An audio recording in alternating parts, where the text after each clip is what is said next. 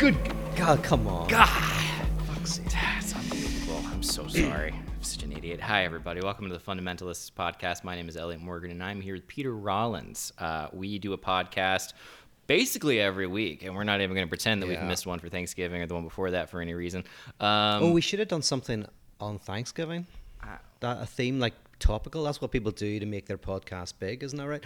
Yeah, Be right. topical. I know on Thanksgiving weekend, I certainly was like, what podcasts can I listen to of people giving thanks? That sounds fun. Yeah. But no, it's good to give thanks, and we're very thankful, and I'm very thankful.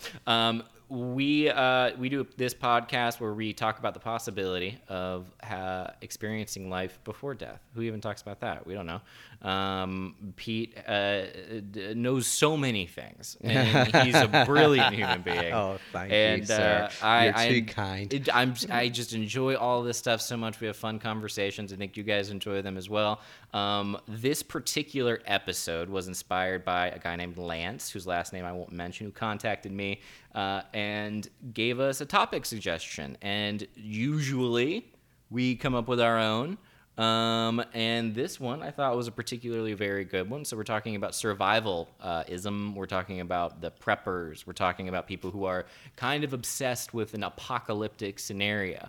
I think this is an excellent topic because I personally feel like people are going through this. There's a closing out of the year. There's a closing out of the election cycle that we've all been going through. You like to think there's going to be a closing out of the pandemic that's currently happening, but there isn't yet. And so I think there's a lot of tension. There's a lot of stress. There's a lot of people going, the sky is falling, and sometimes for very good reason. But there is a whole other subset of folks, and you know them, I know them. These people have bunkers, and they got buckets of dehydrated food, and they are well aware that they know that the end is nigh, and they will be ready, and we won't, and that makes me self-conscious. And so I want to talk about that so I feel better about myself, because I don't have a bunker, and I don't have any prepper supplies ready to go, really, at all. However, I do watch a lot of Survivor, and I watch a lot of Alone, which you should watch Alone on the History Channel if you haven't gotten a chance.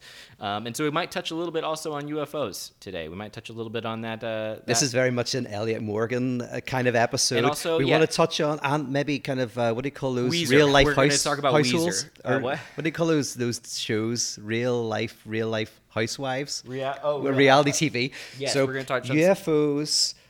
Weezer, and survivalism. Yeah. So this is a great topic. Cheers. Cheers. We are enjoying a nice gin and tonic as we haven't seen each other since before the holidays. So it's now December. Pete, how are you doing before we dive into everything? Doing good, man. I've just been doing the usual. I always feel I should try and think of something interesting to say when you ask that, because you do often ask me that. I should prep. Like a prepper. Oh, wow. You see what you did there? It's a callback. Very nice. Welcome to the hosting board. This is all the work I do in the podcast. I intro it. Pete says smart things. I interrupt him, and I go, that's crazy, man. And then that's the whole episode. So this is going to make us millionaires. It is. You wait. Well, if the hyperinflation, then maybe we will be millionaires. Exactly. Yeah. Speaking of apocalyptic ideas, exactly. Such as that. Although I have you ever heard of down a rabbit modern monetary theory? I've been weirdly down a rabbit hole of it, but it says that we literally can't go into hyperinflation and can't be bankrupt, because any government that can print its own money is kind of immune to that. So anyway, that's boring. That's not going to be ever a topic of the fundamentalists. But for some reason, I've been watching hours of MMT videos. I mean, I guess that makes sense, but if you start getting into people's heads about what we could do as a government that just prints our own money, it is kind of a crazy wormhole. Well, see, this is the weird thing, right? These guys argue that technically taxes don't pay for goods and services. You know, we think we pay taxes so the government can do things like build roads, do schools. Like, no, taxes... Used to be governments would destroy their taxes. They would get the tax in and they just destroy it. Yeah, because really? The government doesn't need the money because it can just print the money. Tax is a way of getting money out of the monetary system. So once you start thinking about how money works from the perspective of MMT. It sounds like that fighting. What's that fighting thing people MMA. do? Yeah, not That as was just like interesting as DMT. MMA. But once you start realizing that, oh yeah, you basically the government can print money to build what it needs to build, and then it taxes to get the money out of the system to avoid hyperinflation. People being happy. Yeah. Yes, yeah, exactly. Other possibilities arise, but anyway, on YouTube. You end up going down weird rabbit holes, and that was Yeah. my most recent rabbit hole. I'm definitely curious about that. I mean, Yeah. I've never, but I mean, the money for taxes still goes to these things, right? Like or at least, is that just how you justify? Like it's kind of bills. it's kind of how it works or how it looks like it works. But here's the funny thing, right? We used to think that like the common notion of money is that money was developed in a market. So is like we're bartering stuff. You might not want chickens when I want cows. We find a third thing that can stand in for value. A and that's how symbol. money starts. Yeah. But that's actually not how money started. Money did not, and this is a bit of a crazy thing. Money did not start as a way to facilitate barter. It looks like money began as a way to avoid blood feuds. The first time money was used was have you hurt me? So that I wouldn't hurt you back, Yeah. you had to give me something. So societies started using money not in the market economy, but as a way to avoid violence. Like, okay, whoa, all right, well, Well. maybe we will do a whole episode. Yeah. Because that sounds very interesting. Do Yeah. you agree with this theory? Yeah. So there's a guy called Graeber, David Graeber. He sadly died just last year. He wrote a book called Debt: The First 5,000 Years. And it's a massive book, but it was a bestseller. And yeah, he basically gives, I think, very, very strong evidence. strong case. That money predates markets. In fact, money is as old as writing, right? Money goes back to the Notes. very beginning. Yeah. Was Yeah, it? like it's a note. Yeah, no, You like write it yeah, down. sometimes it was whatever it was, might have been grain or it might have been whatever, but some sort of way of representing value. Is there anything to do with that information on an individual basis? What do you mean? Like, does it change my behavior in any way to know that? Yeah. Or should it? Should I not pay my taxes? Because it sounds like I shouldn't pay my taxes. And I love not Although paying you've my told taxes. me that you always do tax avoidance anyway, so Yeah, I joking. do. That's a lie. No, I do always avoid it. But Yeah. I do it. But They you do catch do up it, with me, yeah. but I wait for them to come to me. Oh, the IRS came after me. Thankfully, it was a mistake. But didn't I tell you this? Is that Patreon? You told me this. I don't know if you've told them this. I know. Should I? Are you allowed to do No, I this? think Is this it's too fine. personal? I think it's super interesting. Yeah, so I get paid some money, actually most of my money at the moment because of COVID through Patreon. And then Patreon me gives the about money to PayPal, and then PayPal gives the money to me. But the IRS thought that I was getting the money from Patreon and the money from PayPal. So they thought that I was paying only half my taxes. And my goodness, they sent a rather nasty letter. A kind of letter that if you suffered from anxiety would definitely make you upset. A kind of letter that if you're just a normal, chill guy who is chilling, then yeah, it might really Yeah, rub you the it would wrong ruin way. your day. It would ruin you. I wanted to phone them up and 'Cause, say no, to them, do you not understand that this letter could upset people? You told me the amount. And I remember being like, I'm so glad you haven't jumped out of this window. Because I truly would be like, because I've had mix-ups happen with, we both are involved in Patreon in some small capacity, but when I set up the Patreon for Valley Folk years ago, I did so in a way that I thought I got all worked out, but it was a similar thing where, I don't know about the PayPal thing, but it was all in my name, and then it happened again this past year, and I did the Elliot kind of way of handling it where I didn't even I didn't even pay attention to it, but it was again. I You got should a do letter. a little course on that, the skill of Dude. of just avoiding things. It's remarkable, and there's something there, and I'll never figure. I would figure it out. I'll figure it out later. But like the terror of finding out that the government thinks you made X, Y, and Z when you didn't is such a horrifying misunderstanding to go through. I know. Honestly, the letter, like, there was bold in it, and there was like, it was just a nasty. And I did want to phone them up and say, like, if this could upset people, Hey, be nice. be nice. Be Hey, nice. IRS, you thought about being nice. Just buy me a coffee, buy me a drink. I don't know, and then have the conversation. Yeah, ease Yeah. into it. Not with this Yes, letter and that's the right. stamp Yeah, and my the goodness. logo. Well, let's so- talk about survival. Okay. Speaking of that. Yes. Oh, and by the way, I wanted to do a bit of a plug for a Northern Irish director. If we're talking about survivalism and the apocalypse, there's very few good directors coming out of Northern Ireland. Helen is one of them, who's I think will be an incredible director worldwide. Stephen Finkelton is Or writer. yeah, on both. Stephen Finkelton is a director who did a movie called The Survivalist, and I think you can still get it on Netflix. And it's kind of a low budget, apocalyptic movie, and it's really, really good. It's Yeah. about this guy in the woods, and these two women find his house, and then it's all about their relationship. It's very dark. It's very good. So I would check it out. Well, that's great. Okay. And Yeah. and so what about it is what draws you to it? Is just the It's very, so there's very few words. I mean, not that you notice it, but you go like, oh my goodness, like you're just watching a guy who is completely isolated. You don't even know what's going on in the world, but just it's collapsed. Something like, and it's just this beautiful expression of a type of madness that sets in from being alone for a long period of time. So it's a strong movie. yeah. He's a controversial character, the director, in many ways, but Oh, he's really? very interesting. I think he'll do something great in the future. I mean, I think he's got a really good eye for things. A lot of good stuff coming out of Northern Ireland Yeah, past few years that I've the seen. the Titanic, that was a real success. It was. The DeLorean car. Do you know the DeLorean car was built in Belfast? Yeah, you guys are. Yeah, you Yeah, guys are. we're really good at shit that goes wrong. You're gonna get something. Yeah.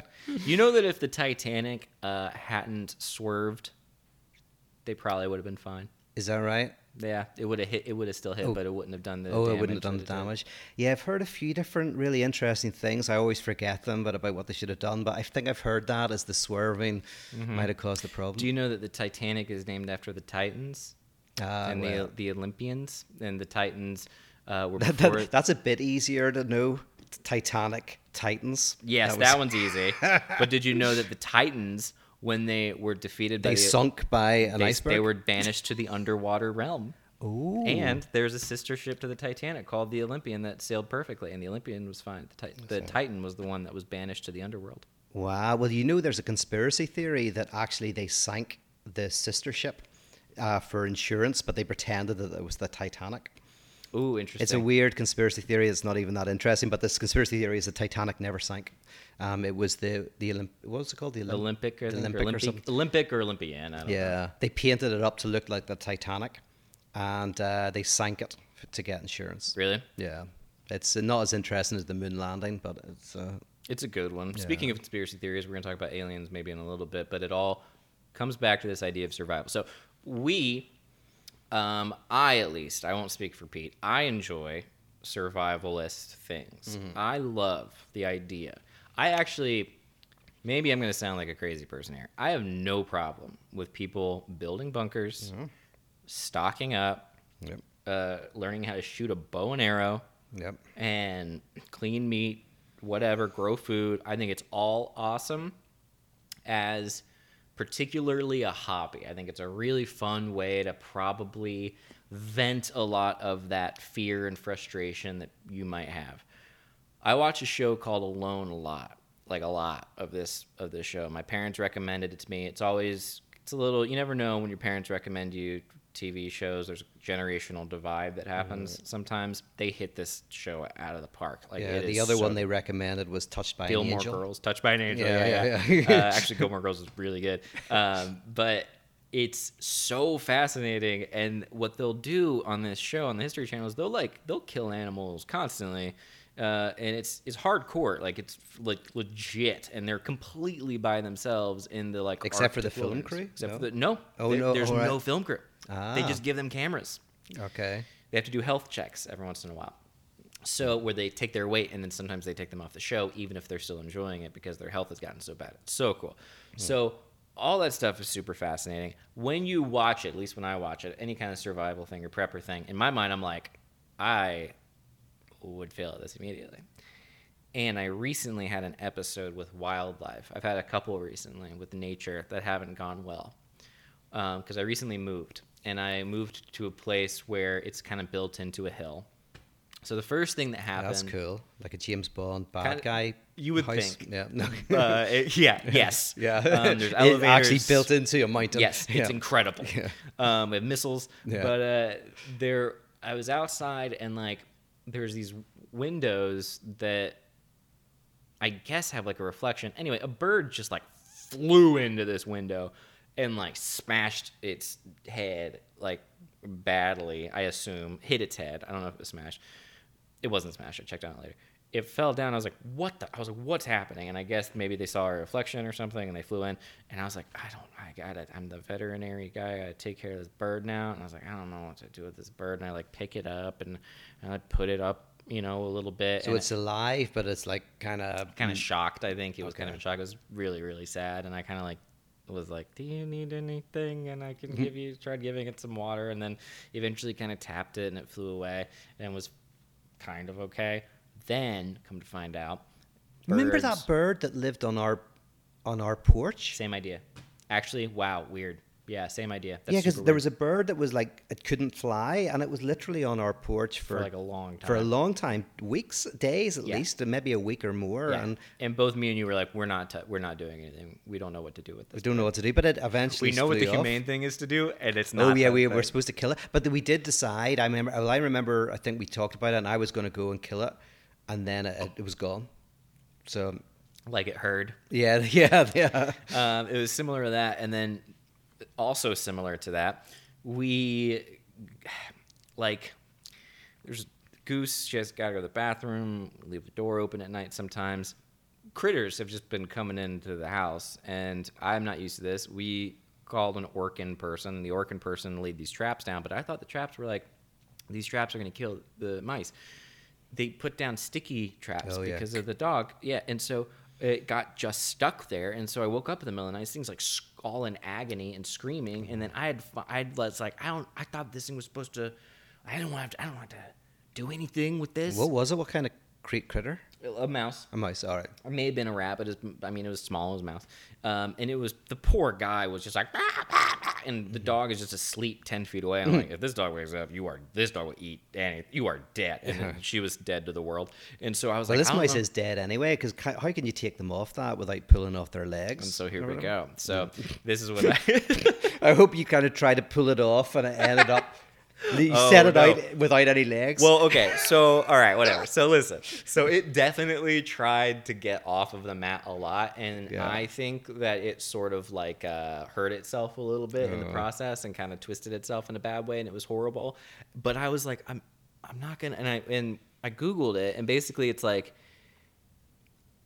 you either hit it on the head to kill it. Oh, to kill it? Or just, To kill it. Okay, yeah. Yeah, not to just be mean. Not to teach it a lesson. Yeah. Or you pour vegetable oil on the trap, and that undoes the adhesive to let it go. Yeah. And so I was staring at it, and I'm like in my underwear, and it's at night, and I was just about to fall asleep, and I'm like, I can't kill this thing because I'm not gonna be able to like kill this animal and then like go to sleep and sleep well because I'll feel horrible.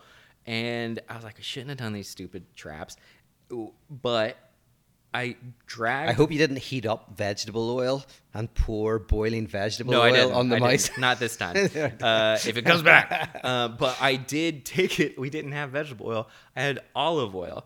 And so I took this dispenser of That's olive such a oil. bourgeois way of freeing a mouse. Dude, exactly. Yeah, no, I don't. We use olive oil to get rid of our mice. extra Yeah. virgin only. And I took it outside, and I'm like, this poor guy, and I'm just dousing it with olive oil like I'm a little Italian chef. You're just Like, you're kind of making it very tasty for whatever predator. There's no way that sucker survived. It would have been. It truly almost started looking delicious to me as I was like, this is so stupid. And as I was pouring the olive oil on it, it was like unsticking free like out of a movie. Like it was like it reminded me of the end scene in Who Framed Roger Rabbit when the Judge Doom or whatever like gets glue stuck on the cement roller and he can't get it off. But eventually it roamed free into the night, just covered in olive oil. And I was like, I could not survive anything. I would not be able. I was like, because on a loan, they would kill that mouse and they would eat it, and it would be like a day's worth of food. They would be like, listen, this guy died quicker than he would have if he would just alone. Like he died within 3 hours. Exactly.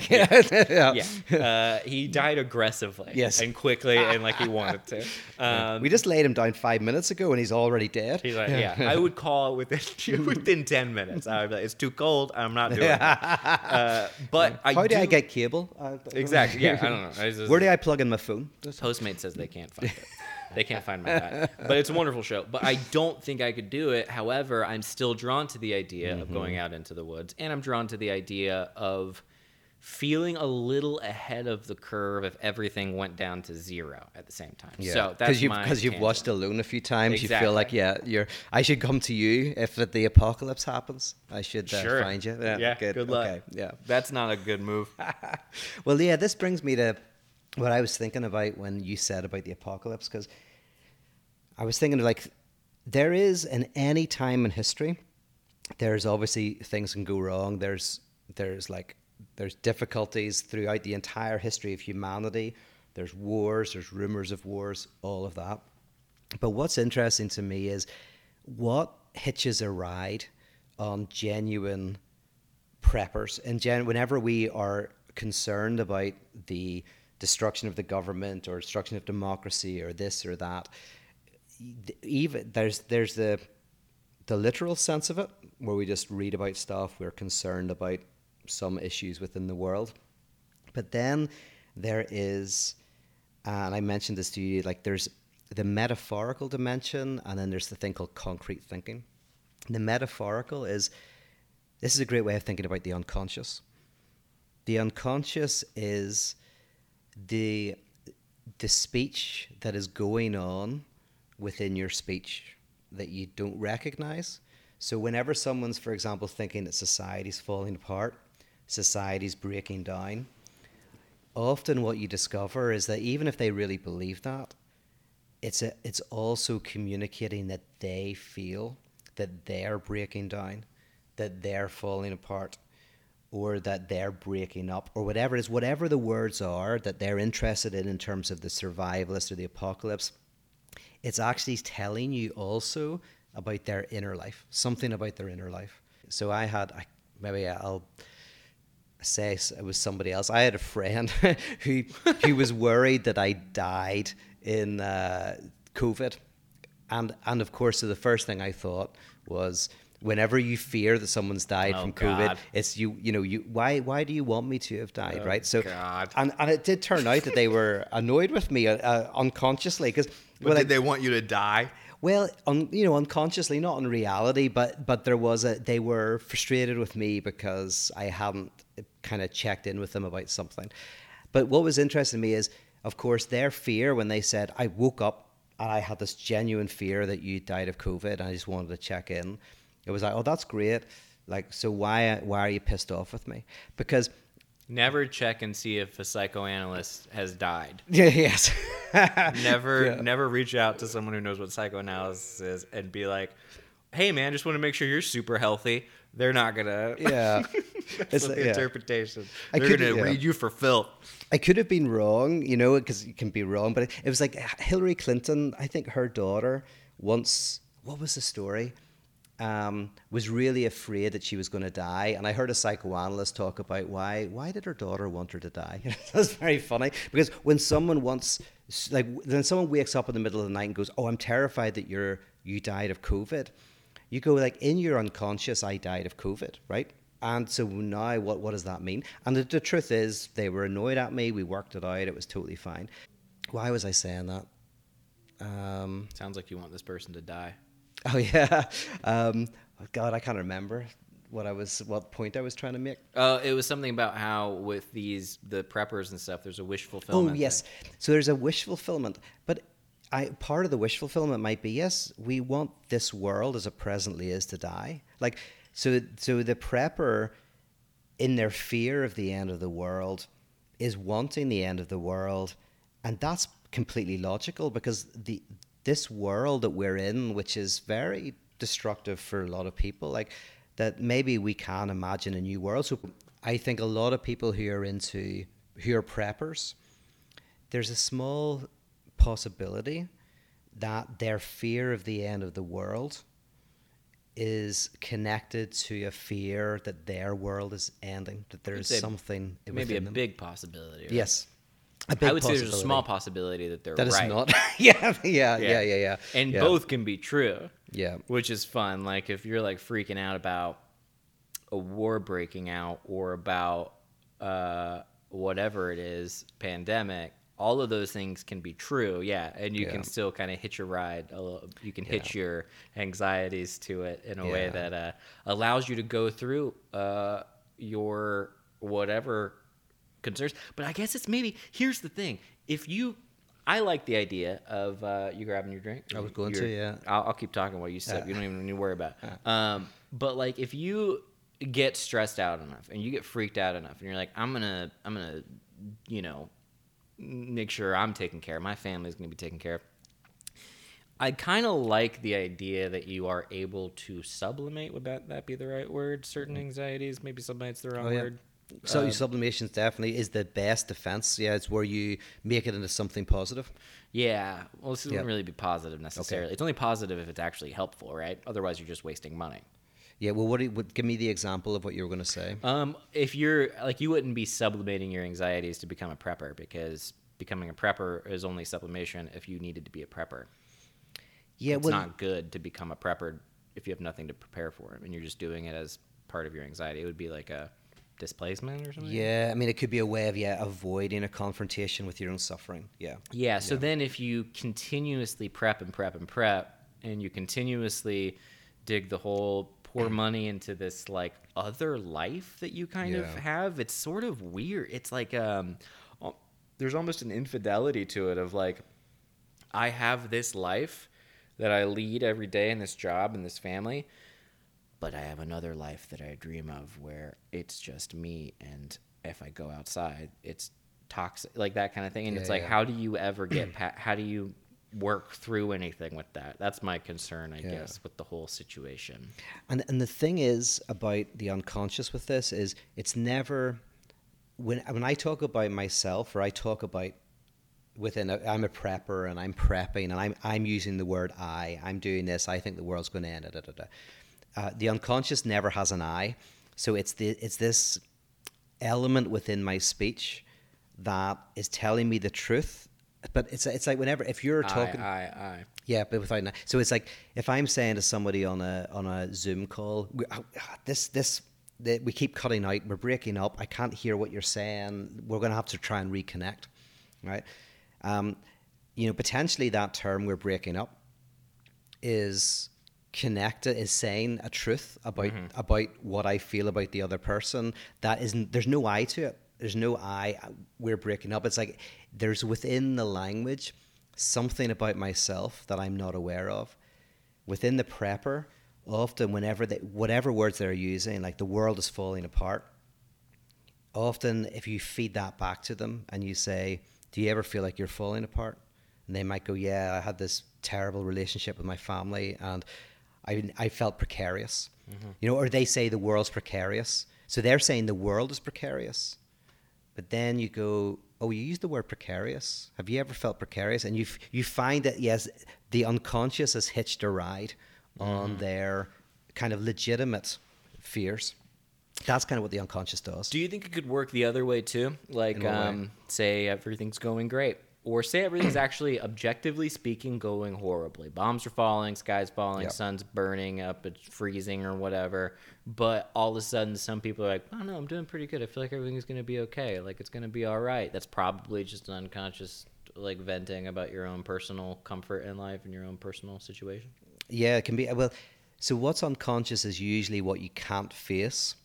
So if someone keeps saying everything's great whenever everything's terrible, that's more likely that they're it's a reaction formation. They're saying the opposite.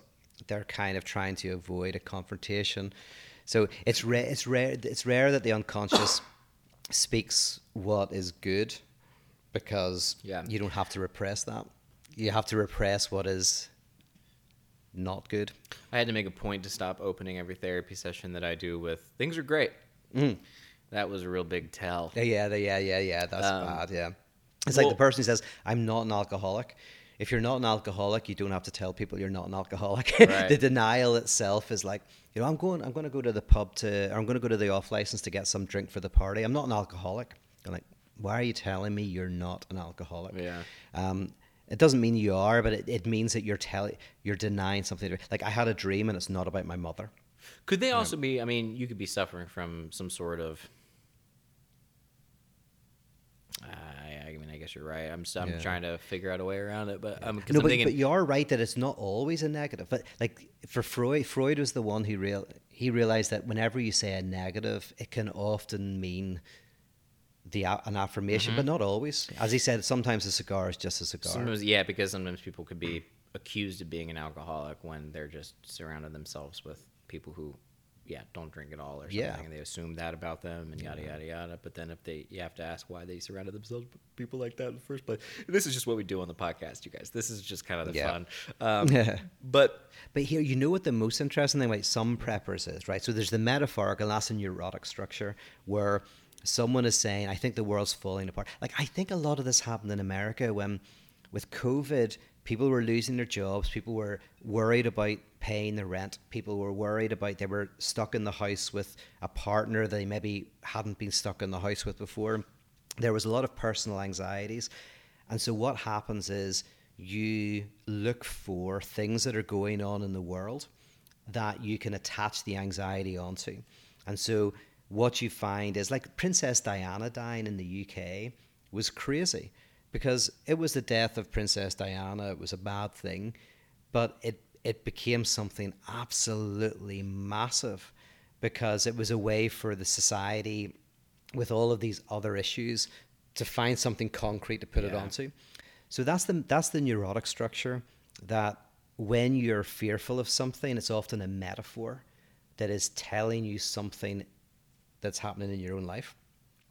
But of the psychotic structure is concrete thinking, where a person literally thinks the world is falling apart. Like, they literally look at the world and maybe they think that pedophiles run Hollywood, or neo-Nazis run the organs of state, or Satanists are connected to corporations. Whatever it is, whatever these kind of, but they literally think it.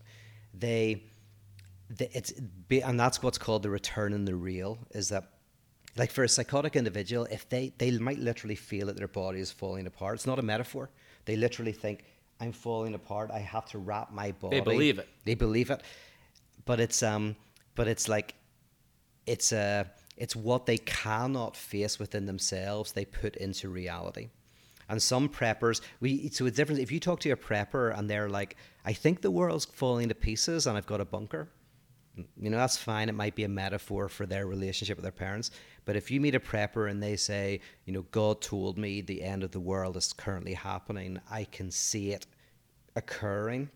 Like, there's no metaphor. It's literal. It's literal. And that's really scary, Yeah, that's when I say, check, please. I'm heading out of that conversation. That's too much. Because if someone truly believes that kind of thing, it's, I think, very difficult to have any kind of discourse with them. Yes, because it's not even belief. It's like certainty. It's like, it's a certainty tyranny is of terrifying. certainty. It's the tyranny of certainty, which is you literally can't not believe that something's happening. Yeah, and that's very difficult. And that's the onset of delusion.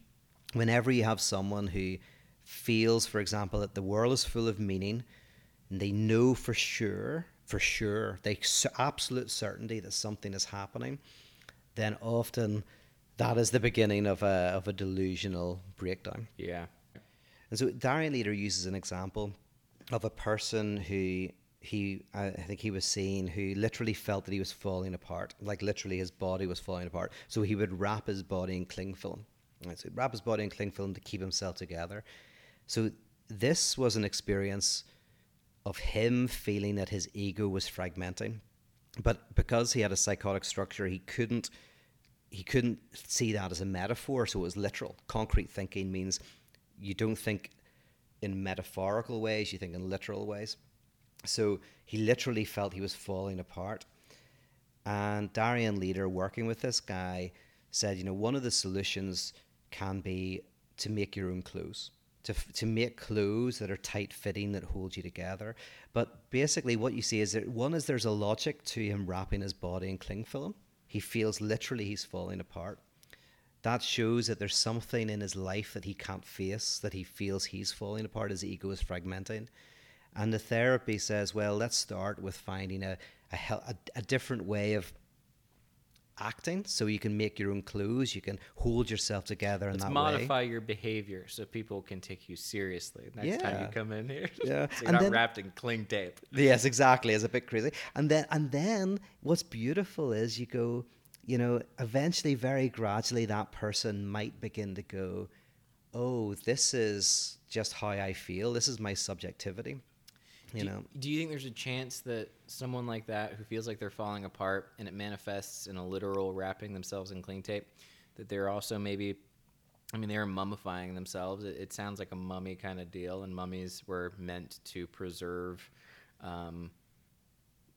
people's bodies into the afterlife. It's a very ancient kind of ritual thing, and you wrap everything up, and then this person is trying to make sure they survive into the next phase of whatever their existence is. And this is just what we do here, folks, on The Fundamentalists. Thank you so much. Like and subscribe.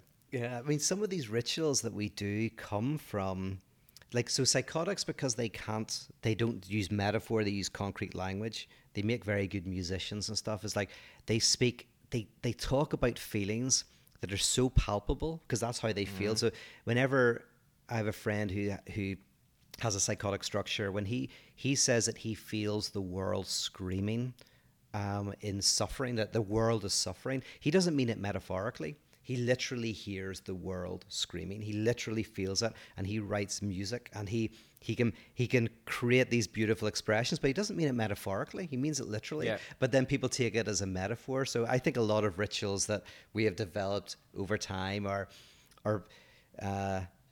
developed from concrete thinking, that we just go, that's a beautiful metaphor. But for a psychotic structure, it's like, it's not a metaphor. I literally hear the world screaming. You're doing it. No. Yeah. You're taking it at face value. Yeah. And neurotic goes, that's a beautiful way of describing the end of the world. Yeah. I've been getting, as I mentioned, into UFOs a fair bit. We mentioned it on the last podcast. I do want you to watch The Phenomenon. I've talked to basically everyone about it, and I am in the generation that most of my personality is based on stuff I watched 2 weeks ago. So I think it's important that everyone watch it. It's on Amazon and it's wonderful. But the urge. Okay, so also, if we're speaking psychotically, may I give you my most. I will give you my most psychotic opinion that I have on how to move forward in the future, and I want your honest interpretation. Of this. Yeah. Okay. I'm a logical guy. Grew up religious. Left it. Like to think myself a little spiritual. Enjoy this type of conversation, et cetera, et cetera. You all know the biography. I have done some fun stuff, do other things here. It's all very wonderful. I think the only way that we can save existence as we know it, if we even want to, big question, is we have to ask the aliens for help.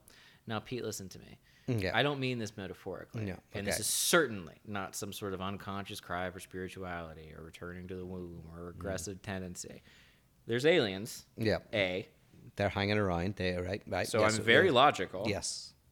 Yeah. They're not hanging around. I think they know not to get caught for our benefit. Yes. I think they're very elegant. Right. That's my theory. Elegant. They won't get involved until we ask them. In a serious way. Is that what way. You're saying? Yeah. Yes. Yeah. So we have to ask them, because why do we have to ask them? Well, here's what's fun about asking them. To ask the aliens for help is a submission. It's an admission of our own inadequacies as a species to handle the complexities that we're currently dealing with, from pandemics to global warming to just general fracturing. I imagine it's very strange for an alien to come to a planet of one singular dominating species that has divided itself into countless sort of land barriers that don't make any sense. I imagine they're probably pretty confused about that, and I think they're probably not really loving all the cell phone addiction and that kind of stuff. And I think that in order for us to get any kind of help, we have to ask for help. Now, the problem is that can't happen, and it will never happen, because a government who is privy to the idea that people might unite across the world to ask for this kind of assistance may in turn undermine governments and borders and that kind of thing. And therefore it is in government's best interest to, of course, hide the idea of UFOs, keep them under wraps. But in actuality, if we as the people were to rise up, were to humbly ask. Now, also, humbly ask is a incredibly important part of it, because I believe that we are engineered by way of being born in the Western world, where we want to pioneer, we want to, dare I say, penetrate, we want to conquer, we want to dominate, and therefore it is counterintuitive to us to want to humbly ask for help. But in doing so, I think it will reveal that we actually have help out there. That's the craziest thing I actually entertain. But I also thought we live in a simulation for a while, so I don't care. We talked about this a couple weeks ago. Yeah. I'll switch my beliefs in the drop of a hat. Yeah. I don't care. Yeah. You did this to me. So there's the physical belief, there's the physical thought belief that you're playing with and maybe take on, and then there's the question of, does that say, is anything hitching a ride with that? Is there a sense in which you feel you need to ask for help? Is there a sense in which you feel that you need a sense of transcendence, there's something out there that has the answer? No. There's Just give it. Yeah, maybe, but that's not the fun part. Yes. Yeah. Be that as it may, Yes. we still need to ask the aliens for help. No, I actually don't. That doesn't truly, if I'm being completely honest, it does not ring true psychologically, if I may speak as seriously as possible. Yeah. But Yeah. I also just get, you know what it is more than anything? If I'm being honest with you, I think there's a little bit of a, what is it called when you're just like, there's a law of diminishing returns on the shocks you can have. And I think that maybe particularly I've dealt with a certain level of like shocks and weird things that are difficult to process. So maybe on one sense, there's part of me wanting some sort of like absolute answer that calms everything down, that makes everything go away, that makes everything peaceful. But there's still the reality of UFOs that we have to contend with, as well as the, dying planet. So I don't know. Yeah, no, and like the thing I said to you when we talked about this, going like, my main skepticism about UFOs and is that it seems very primitive technology. If there is a hyper intelligent, like we're talking millions of years more advanced galactic travelers, the idea that they use metallic objects rather than have evolved into some sort of like post being, into some sort of energy, I find kind of I'm surprised, because for me, to be honest, life starts with being, then enters into being and mind, and then if you progress, it'll go into pure mind. So humans are mind and matter. We are this kind of amalgamation of being and thinking. So the idea that there's a super advanced species that haven't evolved into pure mind seems a bit weird to me. It feels like UFOs look like us using our present thinking to look at what the future might look like. Yeah, it would be a little convenient that the most earth-shattering discovery in the world kind of fits with what we thought it was going to be. Just faster, and kind of like, these machines are faster than we can do, and they seem to be They can do angles that our aircraft can't make, but ultimately it's just a bit better than where we're currently at. It is like that, yeah.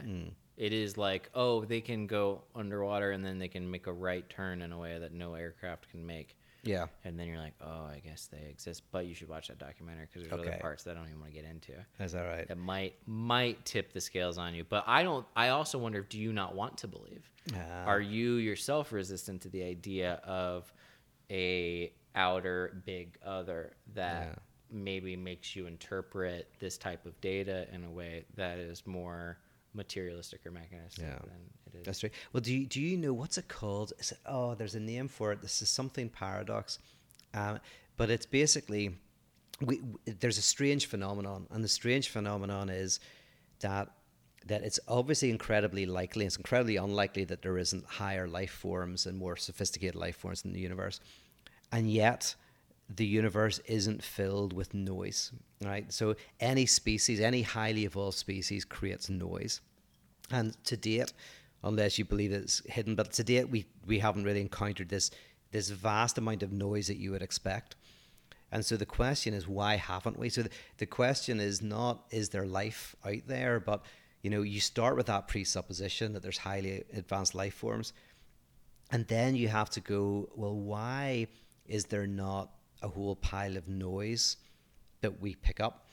And then there's a whole pile of reasons for this, but the one I'm most convinced by is that actually getting to the point of let's call it post-humanism, but or a point of kind of like where we move beyond into interstellar travel, all of that is so difficult, that it's so monumentally difficult that it's virtually never happens.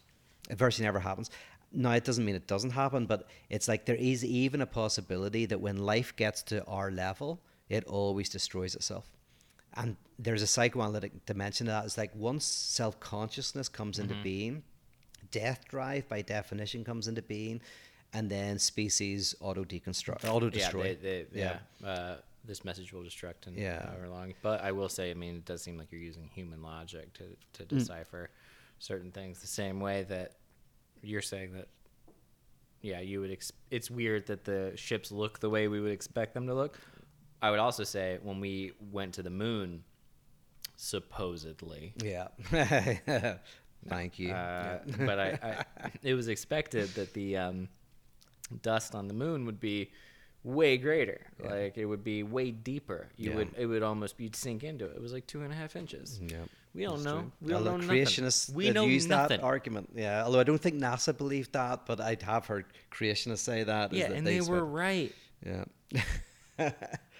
Yeah. So, no, I do think obviously that life is evolved and probably in multiple places, even maybe in Mars. There might be life on Mars, What I'm really, maybe, who knows? Yeah. If they find, the moment they find a bacteria somewhere, anywhere, if they find a living bacteria creature that was not left there by us, but was like, I'm going to lose my mind. Yeah. I'm throwing a party. Yeah. Like it's going to be so, that's an alien. We found aliens and we're going to go crazy. It's so cool. Or we are the alien, as you know. It's like we're from space. But Panspermia.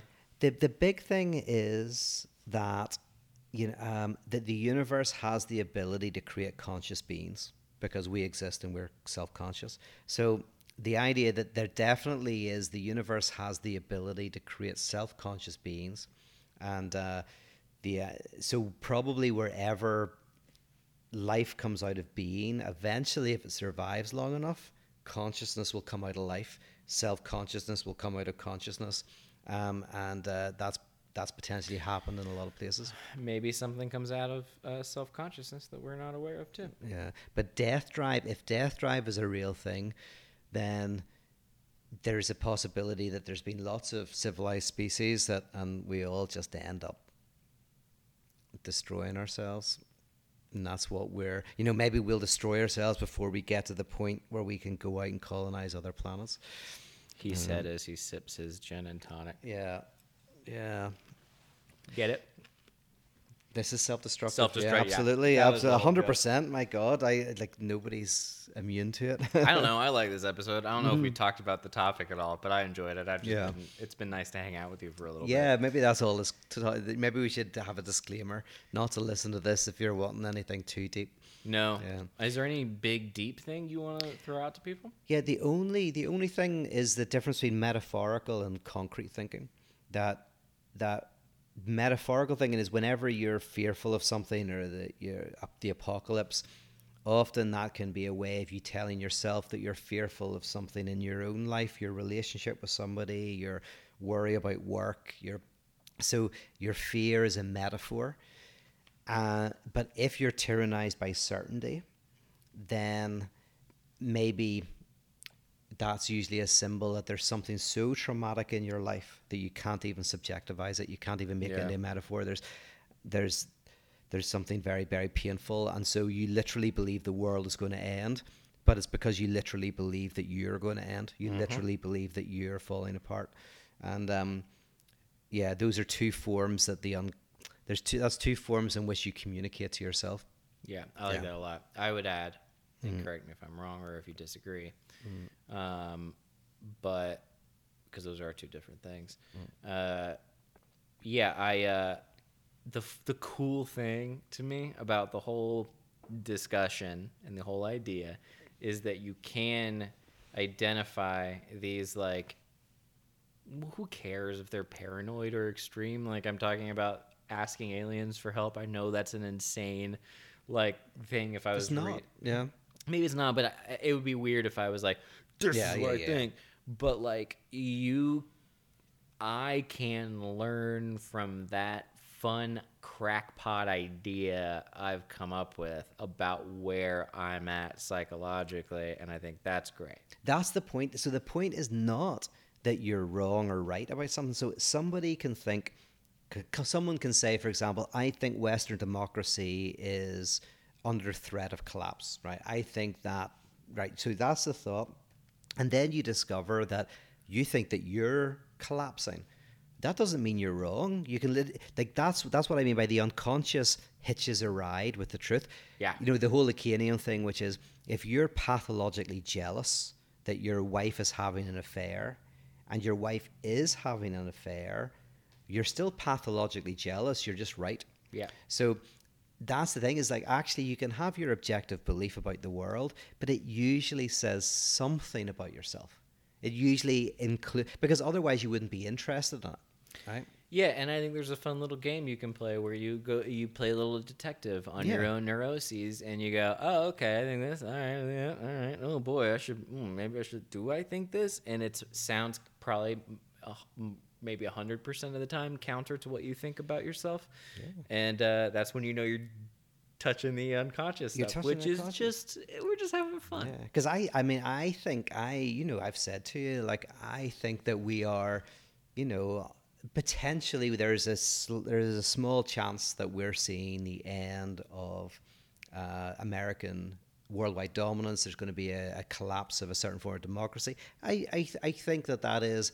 Yes, you have your own. Your own. But there's there's part of myself in that, and it's not that it's false, but it's like something else always hitches a ride. That's what's fun. That's what I like about this particular podcast is I don't think we will ever be on the boat of being like, democracy is crumbling, build a bunker, or aliens are coming, start wearing your tinfoil hats. But I do think that along the way, it's fun to be like, is this you, maybe? Yeah. Is this just your own brain that's coming up with this shit? Which is very fun. And what do you, like, I know we're coming to an end, but I'm interested, like, what would you like the aliens to help us with, to kind of basically not destroy ourselves? You think these guys might kind of... I think we need a shift in consciousness, Pete. I think we need understand. We need it's the equivalent of when, like, the toddler is walking out into the street with traffic and you gotta be like, don't go into the traffic. And I think we need a nice unifying thing to bring everyone together to go, hey, we're all in this together. But do we not already know that? Know what? That we should all kind of work together and be nicer to each other? Why? But yet here we are. Yeah, so if an alien said it, why would that have more weight? Oh, it'd be fun to watch.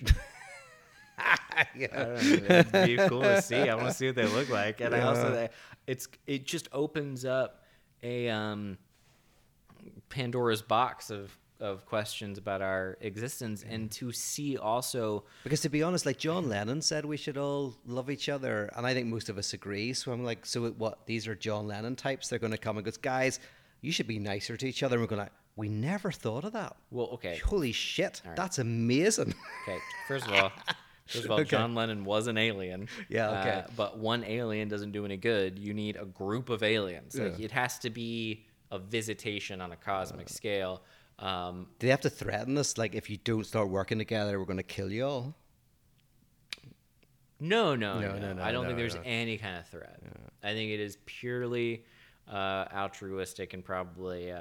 I mean, look, I'm just making shit up. I don't know. It's fun to talk about. I like to think that there's a trans-dimensional element to this. They're showing us images. Whatever. Here we go. They're showing us images that we can comprehend, and maybe toying, maybe whatever, or maybe people are so stressed out and so scared and so confused because of the culture in which they've been brought up in that has taught them that, like, there's nothing to latch onto for your existence, or as you say, the unconscious for it to latch onto. So maybe we're all having grand hallucinations about the same thing, and they all look the same. It's just so weird. It's so fascinating, and it almost seems like the easiest answer is the most obvious one, Occam's razor, which is that there's, people, the aliens are visiting, and no one cares. Yeah. I think maybe no one gives a shit. Yeah. Well, see, yeah, And in psychoanalysis, there's an idea of the subject supposed to know, which is human beings have to believe there is a subject that knows, that has the answer, and in that, so a person thinks a therapist is the subject supposed to know. They know what the answer is, and that fiction allows them to very gradually start to work out their whole thing. So, Transference. So UFOs might be a form of subject supposed to know, because even if they did exist, right? Let's assume they exist. Let's assume that they have a message of peace. They're going to be they're also going to be divided subjects. They're also going to have their own fears and anxieties and whatever. Why? Just the trauma of being. Why did you say? Because to be a creature of language is to be a creature that... So just like a Do you think they're dictionary... a creature of language? What's that? Maybe they're not a creature of language. If they're not a creature of language, then... Which is possible, because we have them on the planet. So we have, we have like dolphins, or not dolphins, maybe we have snails, whatever. We do have dolphins, Pete. Yeah. Pete always says he doesn't believe in dolphins, but Yeah. dolphins are real. We have dolphins. I can show you so much footage. I've seen them in real life. But if something is not a creature of language and it's not in the symbolic, and then it's not going to be able to, then there's an incommensurable world. How does these aliens communicate to us if they're not within a symbolic regime? I mean, I have a theory that if you compare the behavior of every single UFO sighting and where they actually see the aliens or whatever, they have some kind of encounter, they do act not unlike a dolphin. Is that right? Which is I'm my really other theory that dolphins are Yeah. smarter than us. Should we release this throwing episode? Should we release this episode? Yeah, because I I don't think give a we're shit. nuts. I What? think it's No, I'm not nuts. I truly, No, I'm not. we are. I swear to God, I'm not crazy. okay. No. So we're going to release this episode. It's just fun shit to talk about because, like, first of all, Yeah. dolphins are smarter than us and aliens are real. All right, everybody, thank you so much. Bye bye. Peace. We come in peace.